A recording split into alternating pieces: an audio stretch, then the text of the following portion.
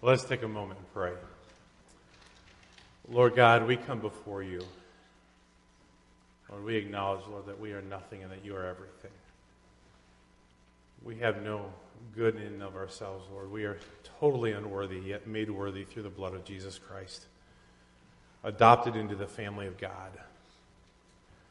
And Lord, I'm so thankful for that family of God, Lord, the one that we can experience here today, even being a part of this local family. And I pray, God, that you would speak to our hearts. Lord, that your Holy Spirit would, Lord, reveal, Lord, not only what is said, but, Lord, sometimes what is not said. Lord, that we may apprehend and comprehend all that you have for us this day through your word. And God, speak to us and make us more like you. I pray these things in Jesus' name. Amen. Well, last week we started a series entitled Living in Difficult Days. And last week it was kind of interesting because after the service was over, numerous people came up to me and says, "Pastor, do you believe that we're headed towards persecution?" I have no idea. I do believe this, though, that we are going to be headed towards more difficult days. If you don't believe that, just pay attention to what's going on around us each and every day. If you are a conservative, whether not just politically, but even in our walk with the Lord, if you are a conservative biblically, your voice is being cut out. You say, well, is it really that big a deal? Yeah, it is. We have people around us trying to rewrite history and say it didn't happen, or it happened this way, or you can't believe that, you have to believe this. Places like Focus on the Family being turned off because they believe in a family of one husband and one wife and, so forth. We're living in a world that we all love diversity as long as you agree with me. And if your idea of diversity is not my idea, well, then I can't associate with you or have fellowship with you or have a friendship with you. Or we're living a day where things, if you are a Christian walking with God, it is going to be more difficult. As we looked at the life of Dietrich Bonhoeffer last week, and as we'll be doing the next several weeks, let me just clarify something. I don't believe that Dietrich Bonhoeffer died as a martyr. I don't believe that.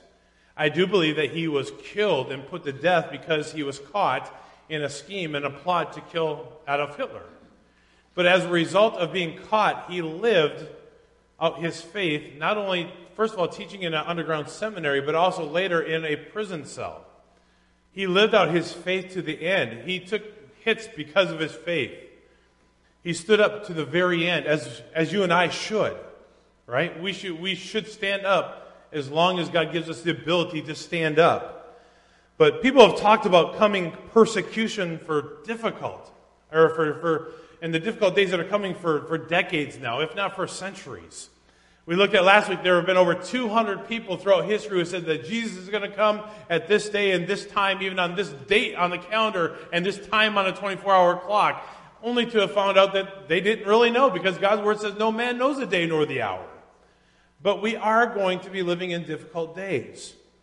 And I believe that what Dietrich Bonhoeffer preached in his final days living on earth are things that we can learn from in our walk with Jesus Christ and in our family fellowship with one another in the body of Christ. So I believe that he gives us some great pointers and some things that we need to learn from as we go forward in these difficult days. In Psalm chapter 133, is where we're going to start this morning as a springboard. In Psalm chapter 133, verse 1, it says, "Behold how good and how pleasant it is for brethren to dwell together in unity."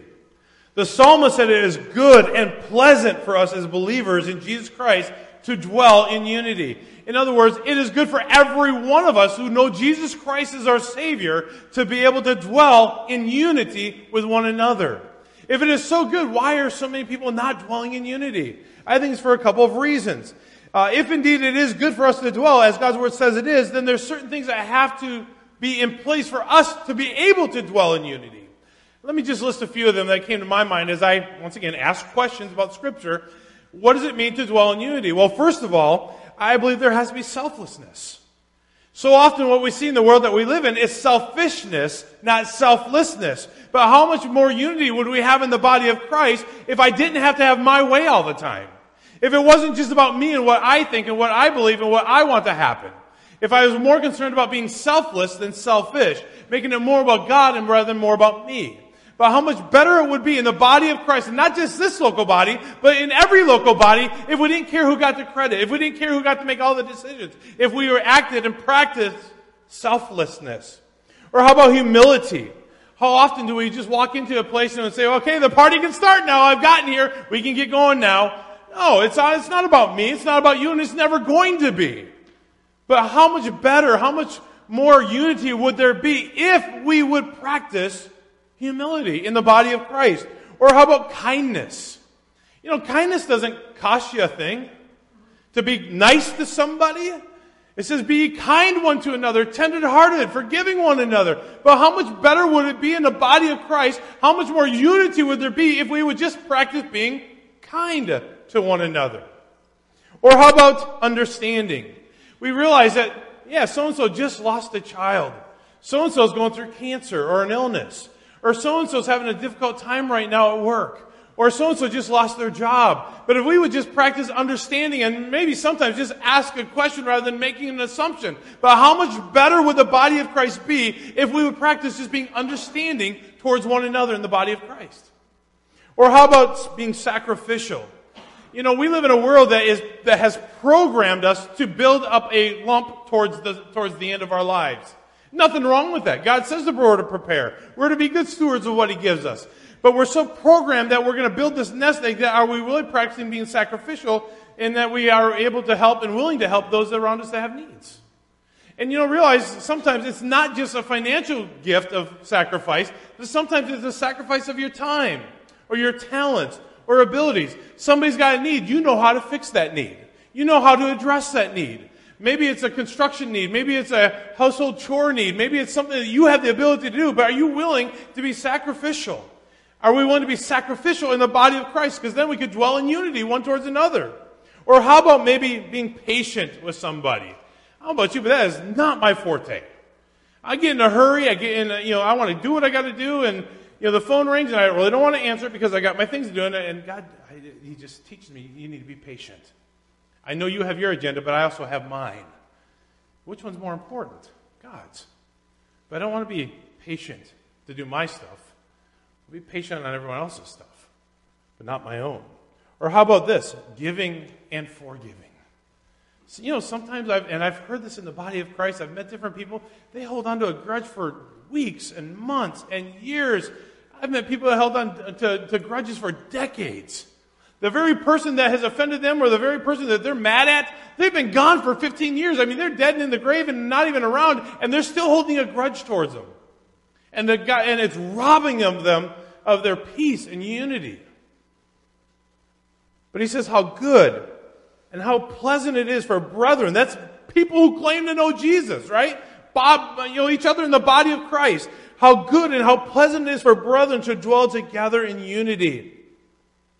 In short, I think every one of us can say all these characteristics and many others that we didn't touch, didn't address, come down to the idea of really being rooted in biblical love. If you don't love your brother in the body of Christ, you're not going to be selfless. If you don't love your brother in the body of Christ, you're not going to be humble towards them.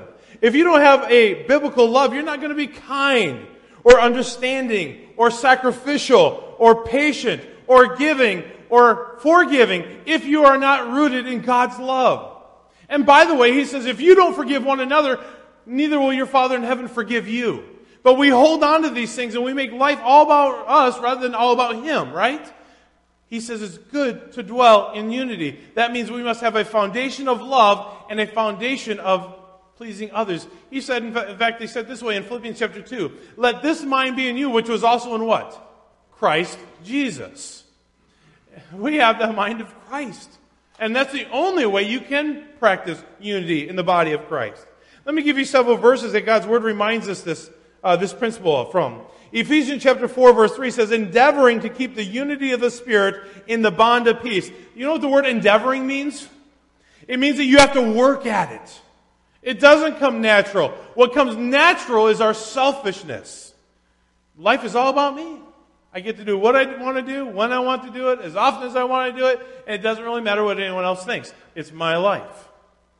That's the opposite of living in peace and unity. He says, endeavoring to keep the unity of the Spirit in the bond of peace. 1 Corinthians chapter 12, verse 13 says, for by one Spirit we were all baptized into one body, whether Jews or Greeks, whether slaves or free, and have all been made to drink into one Spirit. I was talking with someone this week who said, man, in just a couple of weeks, he goes, I'm going to Nairobi, Kenya. He goes, I'm a little bit nervous. And I said, what are you nervous about? I said, man, I'd love to trade spots with you. I'll go. He goes, no, I really want to go. He goes, but I'm really nervous. He goes, I said, why? He goes, I'm really nervous about what the believers there will think of me. I said, well, first of all, they don't know you from Adam, number one. And number two, trust me, they'll be excited that somebody came all the way from the United States, all the way to Nairobi, Kenya, and they'll be excited to see you. And I said, one thing has absolutely been true my entire life as I've been involved in missions. It doesn't matter whether I'm in somewhere in the middle of Africa or India or Mexico or Canada, wherever I've been on an Indian reservation, it does not matter. Anywhere I've ever been doing a mission trip or joining another body of Christ, it's like you can go there, and because of the bond that we have in Jesus Christ, it's like I've known each other forever. It's amazing how that happens. Person I've never met before, and all of a sudden you're with them, and they'll greet you with open arms, and they'll embrace you, and they're just so excited that you're there. It's like we've known each other for years and years, and we just met. Why is that? Because of the bond that we have in Jesus Christ. The unity that we have because of Jesus Christ. He says we have to work at that. We're baptized into one body, whether Jews or Greeks. Wouldn't it be awesome if we could come into this body of Christ, and there'd just be a great, vast number of nationalities and ethnicities? Wouldn't that be awesome? I long to see the day when our church is filled to where we can have no more people in here and there's people from every race in here. I would love that. I would love to see every background in this church filled because we're one in Christ. I would love to see the Nepalis and the Indians and the Bhutanese. And by the way, they're using our church facility on Sunday afternoons from 1:30 to 3. You want to see some worship in Nepal, and when they pray, man, they draw close to God. Man, it's awesome to see them come in here and just worship the Lord freely. But you know, it'd be awesome to see, well, we don't have this divide. It's not just them and us. It's all of us together as one. That would be awesome to see. Are there differences? Absolutely. But it's so awesome to see how God brings all of us together because of Jesus Christ. I would love to see our church filled with every background. That would be so fun. In Philippians chapter 2, verse 2, it says, fulfill ye my joy by being like-minded, having the same love, being of one accord, of one mind. You know what that tells me? God loves unity. And you know what? We're going to need to be unified if we're going to live in difficult days. I'll talk more about that later. Romans chapter 15, verses 5 and 6 says, now may the God of patience and comfort grant you to be like-minded toward one another, according to Christ Jesus, that you may with one mind and one mouth glorify the God and Father of our Lord Jesus Christ. Isn't that awesome? He says with one mouth, glorify. Some of y'all haven't learned to sing just yet. Some of you haven't just learned to just let it all out and make a joyful noise, even if it is a noise. He says to glorify God together with one mouth. We're coming together, having the mind of Christ towards one another. And then in Galatians chapter 6, verse 10 says, therefore, as we have opportunity, let us do good to all, especially to those who are of the household of faith. Are we looking to help one another? I love that. As we have opportunity, let us do good to all. You want unity? You want to dwell together in unity because God says it's good and pleasant? Are we looking for opportunities to do good for one another? Once again, it's so easy. We can walk into the church every week and just do our own thing. Got Bible in hand.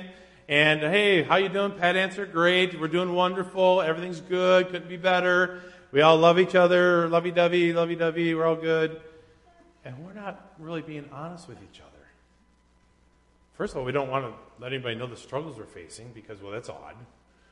Well, no, it's not. We're a family. You know, for years and years, I said this before, I prayed that God would open up a door so I could have a church near where my blood family was. For years and years and years, I wanted to. I prayed, God, open up a door like just down the road from where my parents live. And God never let that happen. And that's okay now. I've learned to accept it. God doesn't want me in Minnesota. God doesn't want me in, where my other family is. God wanted me right here. But here's the thing I've come to appreciate, is that wherever God places us, wherever He has placed us, my church becomes my family. I'm closer to many of you more than I am my blood relatives. And that's probably a good thing.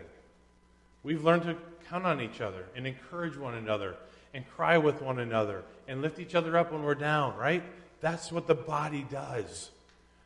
You see, as Bonhoeffer was in prison, he looked at the family, or the people that were all around him, as family.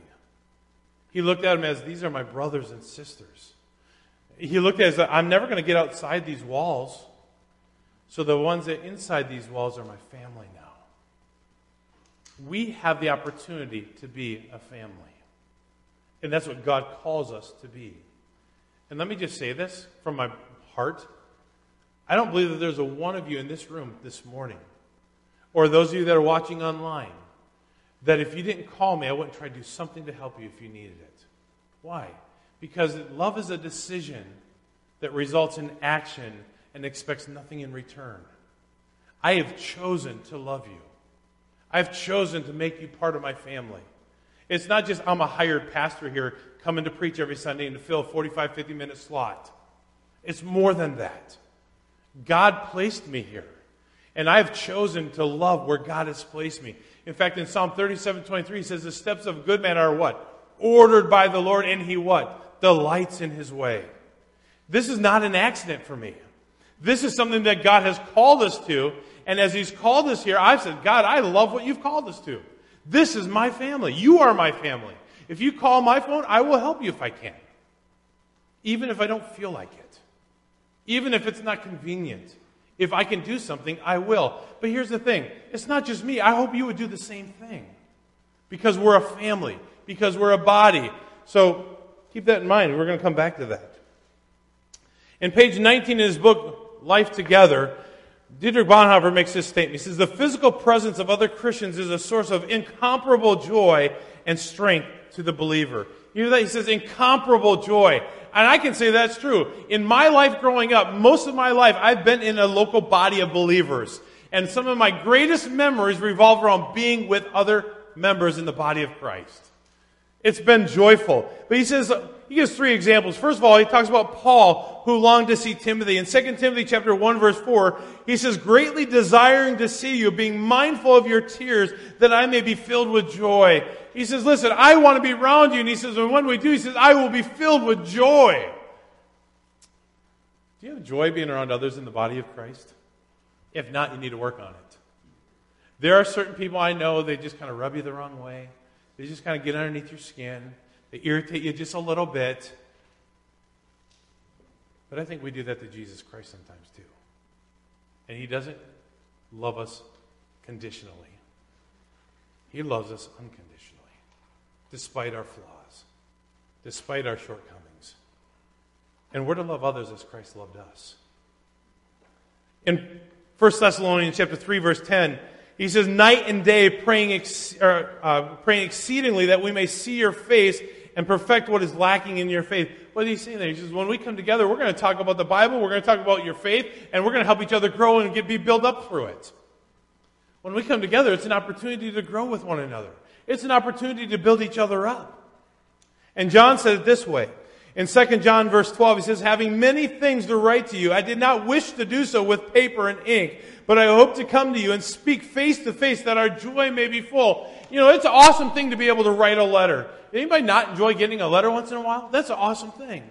You know, emails are great. Text messages are fun. Thank God for FaceTime and Messenger video and all these other tools. But I'm telling you, there's nothing like giving someone a hug in person, right?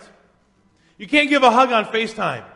Can't give a hug on, video messenger. You can't give a hug in an email. You can't give a hug on a paper and pen. He says, I don't want to see you with ink and pen. He says, I long to see you face to face. Guess what, folks? Guess what, church? We have the ability to see each other face to face. Some of y'all, just let me say this, and this is kind of what I was thinking. Well, I'll come to this in a minute. Some of y'all are going to have a wake-up call at some point in life. Some of y'all are going to have a wake-up call. And you're going to come to the realization that you need those around you. You need them now more than ever. Some of you say, well, I go through life, I just keep everybody at arm's length. Some of you keep everybody just far enough away that, yeah, you know them, you might talk to them, but you don't let them inside. Why? What if God did that to you? What if Jesus Christ says, hey, listen, I'm glad you're one of my children, but you know what? Step back. Don't get too close. Is that what Jesus does? Or does he say, come unto me, all ye that are weary and heavy laden, and I will give you rest? Or does he say, draw unto me, and I will draw nigh unto you? I think Jesus bids us come close. Every time I've went on a mission trip, whether it be to India or Ghana or Liberia, Kenya, Mexico, wherever it is I've been, I look forward to the messages. I'm thankful for the internet. There's been times in the middle of Togo, West Africa, that I could, grab my iPad and get on the internet and see my wife face to face. But I'm telling you, there's nothing like getting on the plane, getting back to the U.S., and seeing my wife face to face and giving her a hug. Right? We have that ability to be with each other face to face. And that's what God wants us to be. We have the freedom to see each other face to face. Let's never take that for granted. In John chapter 16, verse 33, it says, these things have I spoken to you, that in me you may have peace. In the world you will have tribulation, but be of good cheer. I have overcome the world. There ought to be peace and love within the body of Christ. Out there, there's chaos. Out there, there's anger. Out there, there is frustration. It should not come inside. I've said for years, you bring problems, you're going to have a conversation with me. This is a place of peace and unity. To the best of our ability, we should love one another. If you got issues, let's deal with the issues, but don't bring the chaos of the world in here. This should be a place of love and unity and harmony, right? There's enough that he says, in the world you will have trouble, you will have tribulation. And he says, I've overcome the world.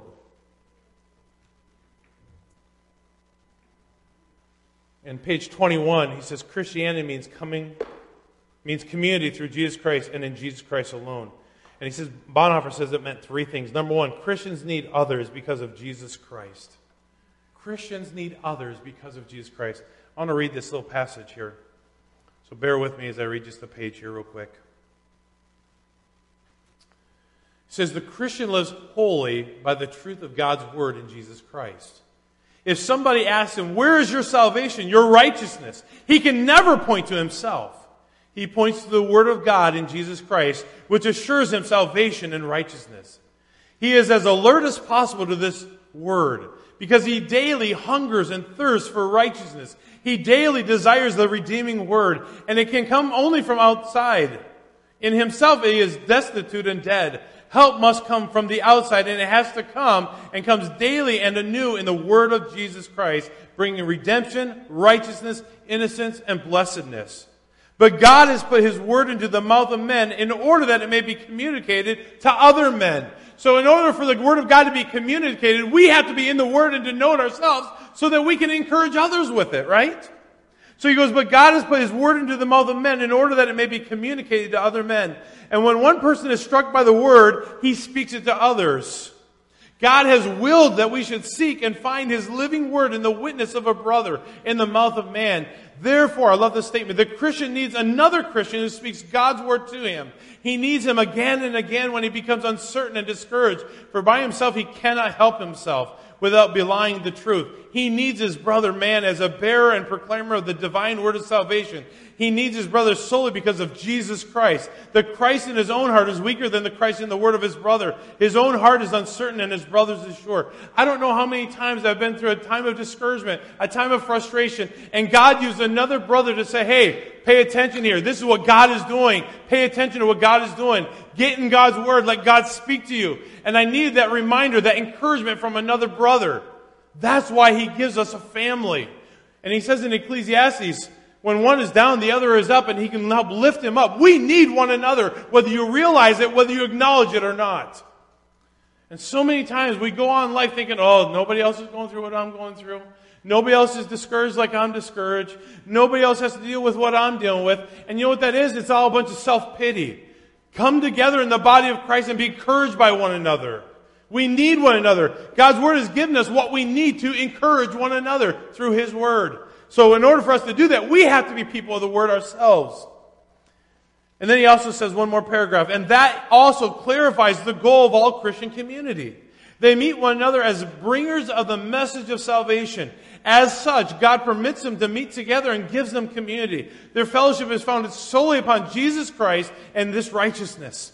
All we can say, therefore, is the community of Christians springs solely from a biblical and Reformation message of the justification of man through grace alone, and this alone is the basis of the longing of Christians for one another. Jesus Christ gave us each other to encourage one another in the body of Christ. And what Bonhoeffer was saying as he was imprisoned and as he couldn't get outside those walls, he had those within the walls to encourage one another. Folks, if we are going to live in difficult days, if persecution comes and even if it don't, if things get more difficult, we are going to have to rely on each other and one another in the body of Christ. I thought it was a little bit humorous the other day. I was driving down the road and I saw a nice white truck. I thought it was Jake at first because it's kind of set up like his plow truck, had a plow on the front, had a tank in the back and so forth. But then I realized that there was a decal in the back window that wasn't his. And the decal simply said this, and I thought it was a little humorous.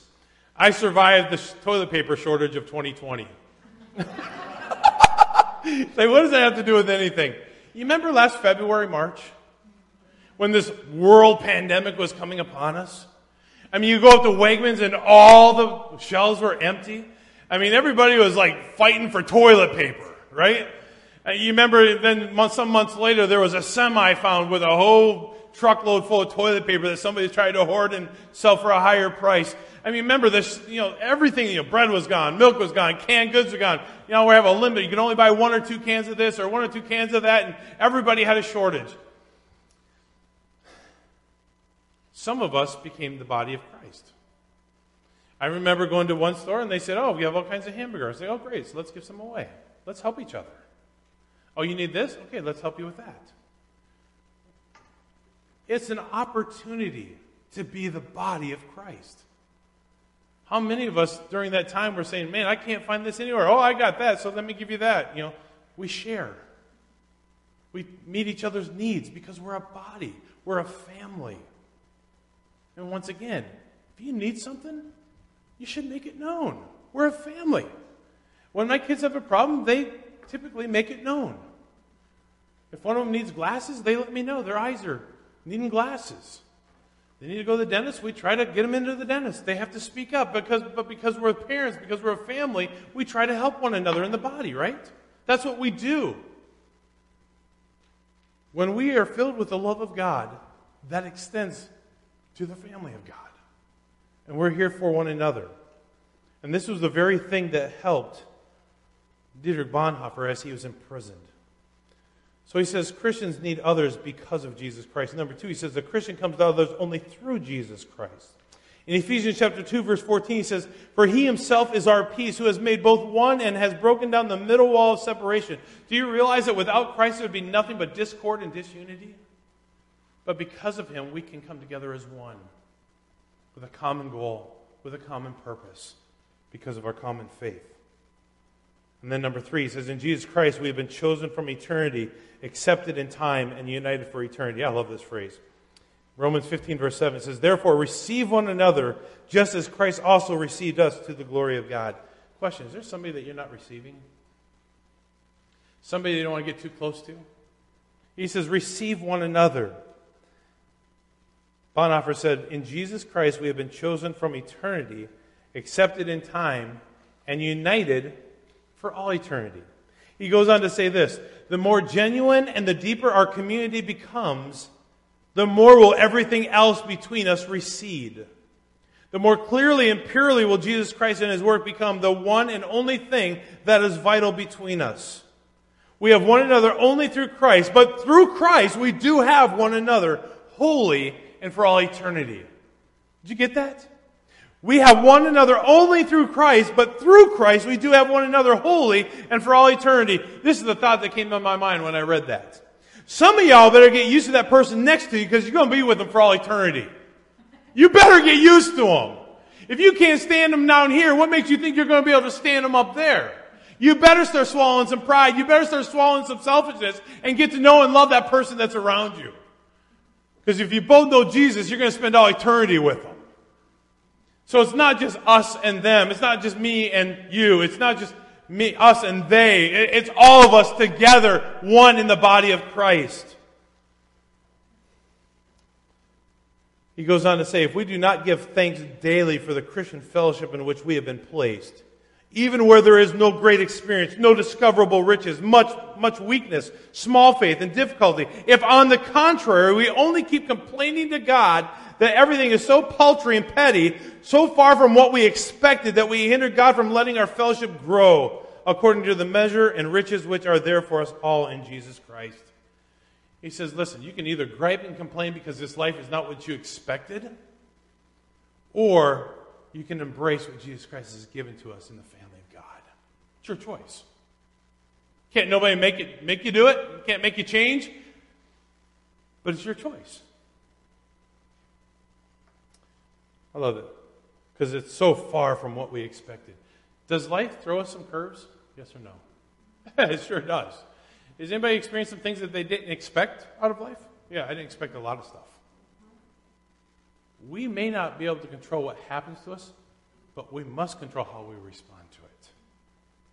And if in the body of Christ, we have each other to get through it. I've talked to different people in the past who said, well, I've tried that before. I've tried Christianity. I've tried church. I've tried. Christianity is not something you try. Church is not something you try. I mean, try Wrigley Spearmint Gum if that's something you want to try. Try Mountain Dew if you want to try something. Try a Chevy if you want to try something. Church is something we are if we know Jesus. It's not something you try. And the fellowship of the family is not something you try. It's something that God says you are part of, and be the church for one another.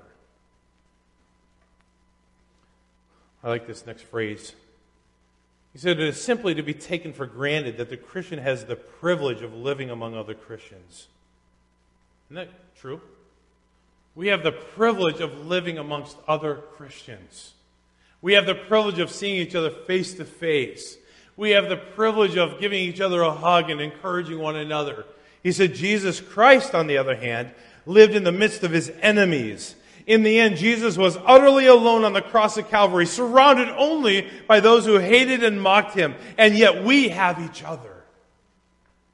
God's word calls us a body, a family, and we need to act like it is such.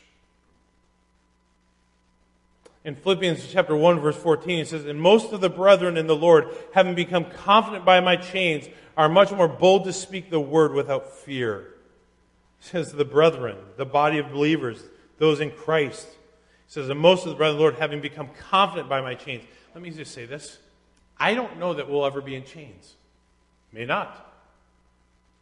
I don't know how much things will change from the way they are right now. They may not. But I believe they are. That's my opinion. If we can cancel everything that is true and right and what we know from God's word is true and right and say it didn't exist, it didn't happen that way, and if you're a voice and we say, well, we don't want to listen to conservatives, so we're just going to shut that voice off, I have a tendency to believe that things are not going to get better.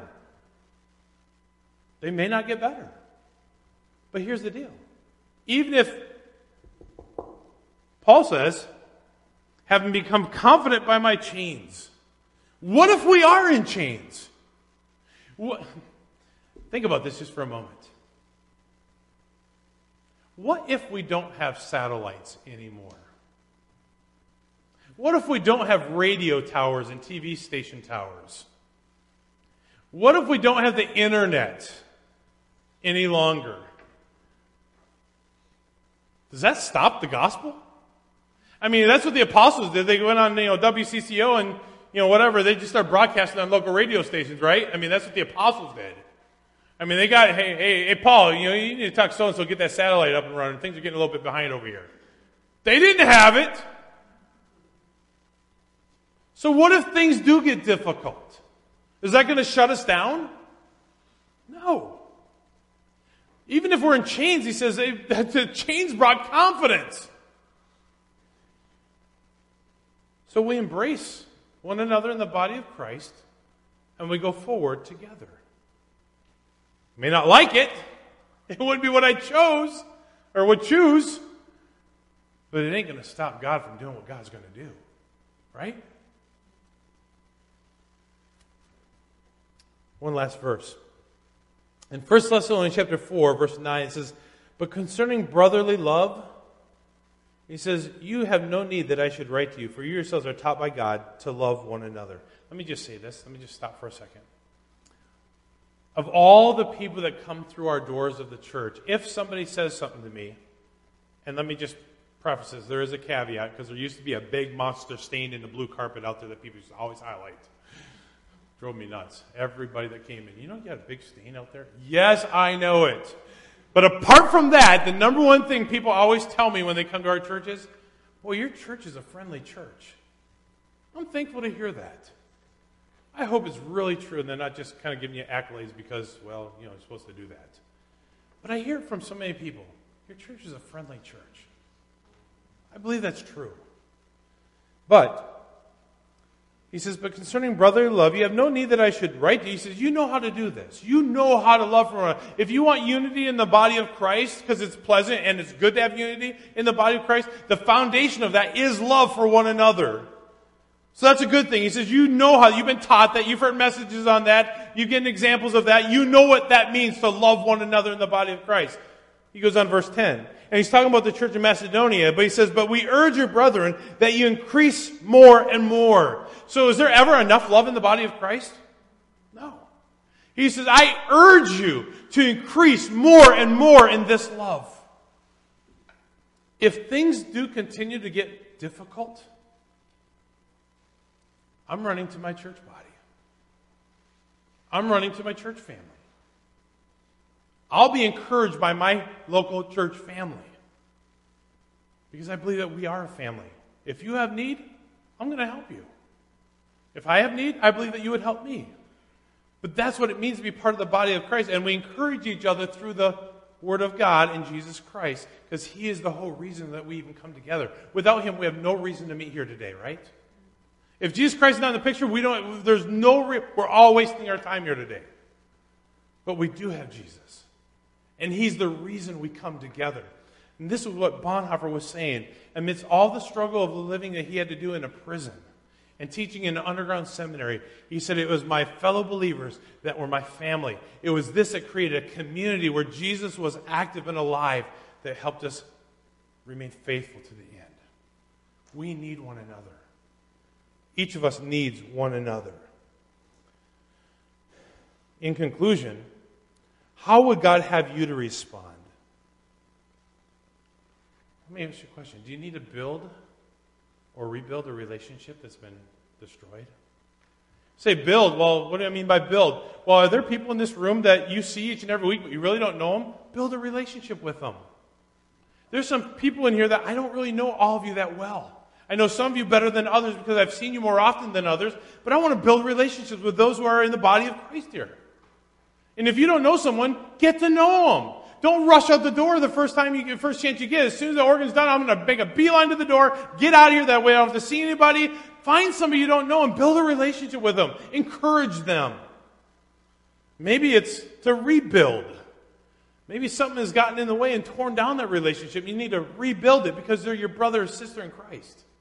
You need to rebuild a relationship. Or maybe you need to seek forgiveness from someone that's offended you. Maybe somebody has out against you and you say, well, that's your problem. You've got to deal with it. Maybe it's time to deal with it. If it's good to have unity in the body of Christ, it's time to not just let it go. Do you need to encourage another in this body who is struggling? Is there somebody that you need to encourage? There's several of us who've made this comment, something similar to this. If I'm just laying in bed at night, or I'm just walking down the road, or walking around the house, whatever, not necessarily down the road, but walking around, I'm driving down the road, and somebody brings a name to my memory for whatever reason, I may not know why, But I have this premise. If God brought them to my mind, it's probably because they need a prayer. And so I'll stop and pray right then and there. If someone calls me up and says, Pastor, can you pray? Right then and there I pray. Because I would want the same. When we say, I'm praying for you, do you really pray for that person? I hope you do. How would God have you to respond? Over these last couple weeks, or last week and this week, last week I gave you a list of the 10 most persecuted countries in the world. There is a world around us that is going through discouragement and frustration and persecution. And you know how most of them get through it? By bonding together with their church family. That's really it. They may not have anything else, but they have each other. We may not have much, but we have each other if we're willing to utilize that gift that God has given us. I said last week I was going to highlight over the next couple weeks those who are discouraged. God may never bring us to the place of persecution, but I want us to think about and pray for those who are going through it. Maybe it ought to encourage us, because if it comes our way one day, we'll be prepared maybe just a little bit. So last week we looked at the 10 most persecuted countries in the world. This week I want to just highlight one of them. I thought I'd take a moment and highlight India. I've been to India a couple times. Loved India.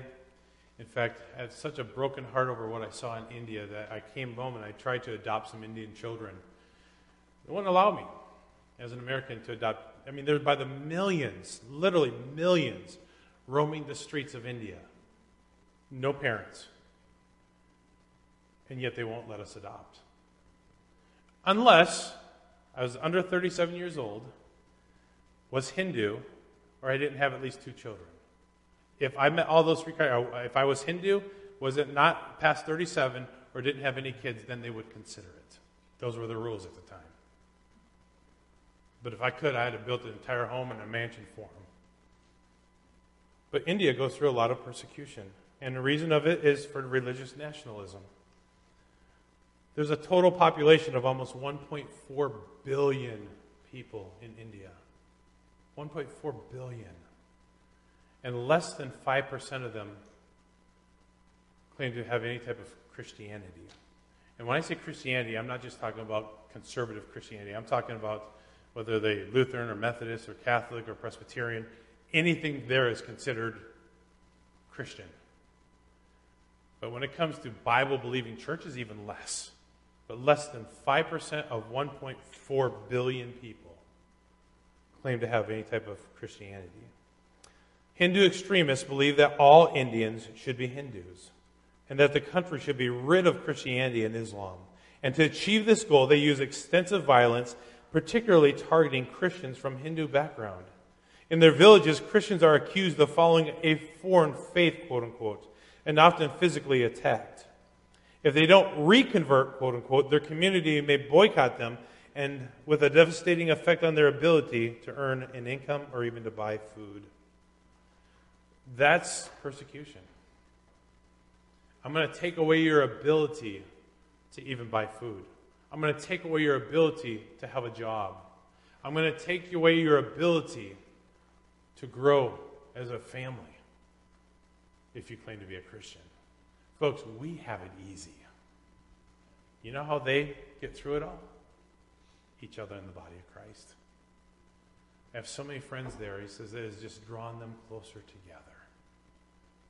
Difficult days should draw us close together. Right? It should. But as long as we think we're better than someone else, or as long as we think we don't need anyone else, as long as we're willing to keep them at arm's length and not let them into my sphere of influence or my sphere of vulnerability, nothing will change.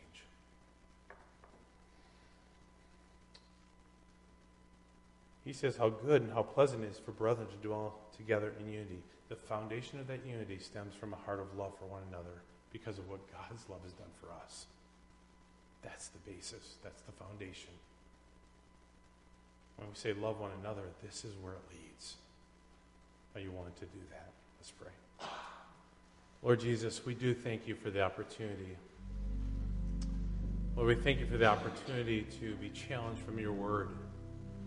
Lord, I do believe difficult days are coming. And Lord, we need each other now more than ever before. And I pray, God, that we would practice these things that we're seeing in Scripture, that we can encourage each other through the difficult days and depend on each other and build each other up in the body of Christ.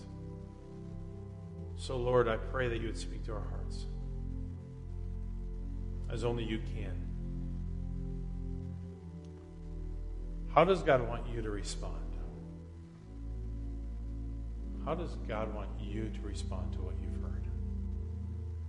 Say, Pastor Ken, I am kind of a loner. Maybe I don't really open myself up to others, but maybe God's challenged you to open yourself up, to build a relationship, maybe to rebuild a relationship, maybe to forgive someone. Once again, if you know Jesus Christ and they know Jesus Christ, you're going to spend all eternity with each other. Let's enjoy the fellowship and the relationship now.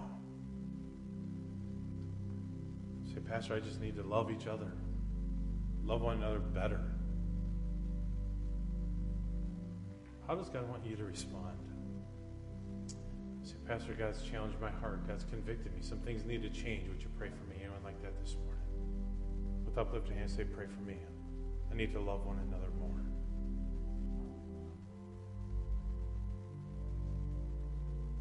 See a couple people nodding their heads. Anyone else? Say, pray for me. That's me.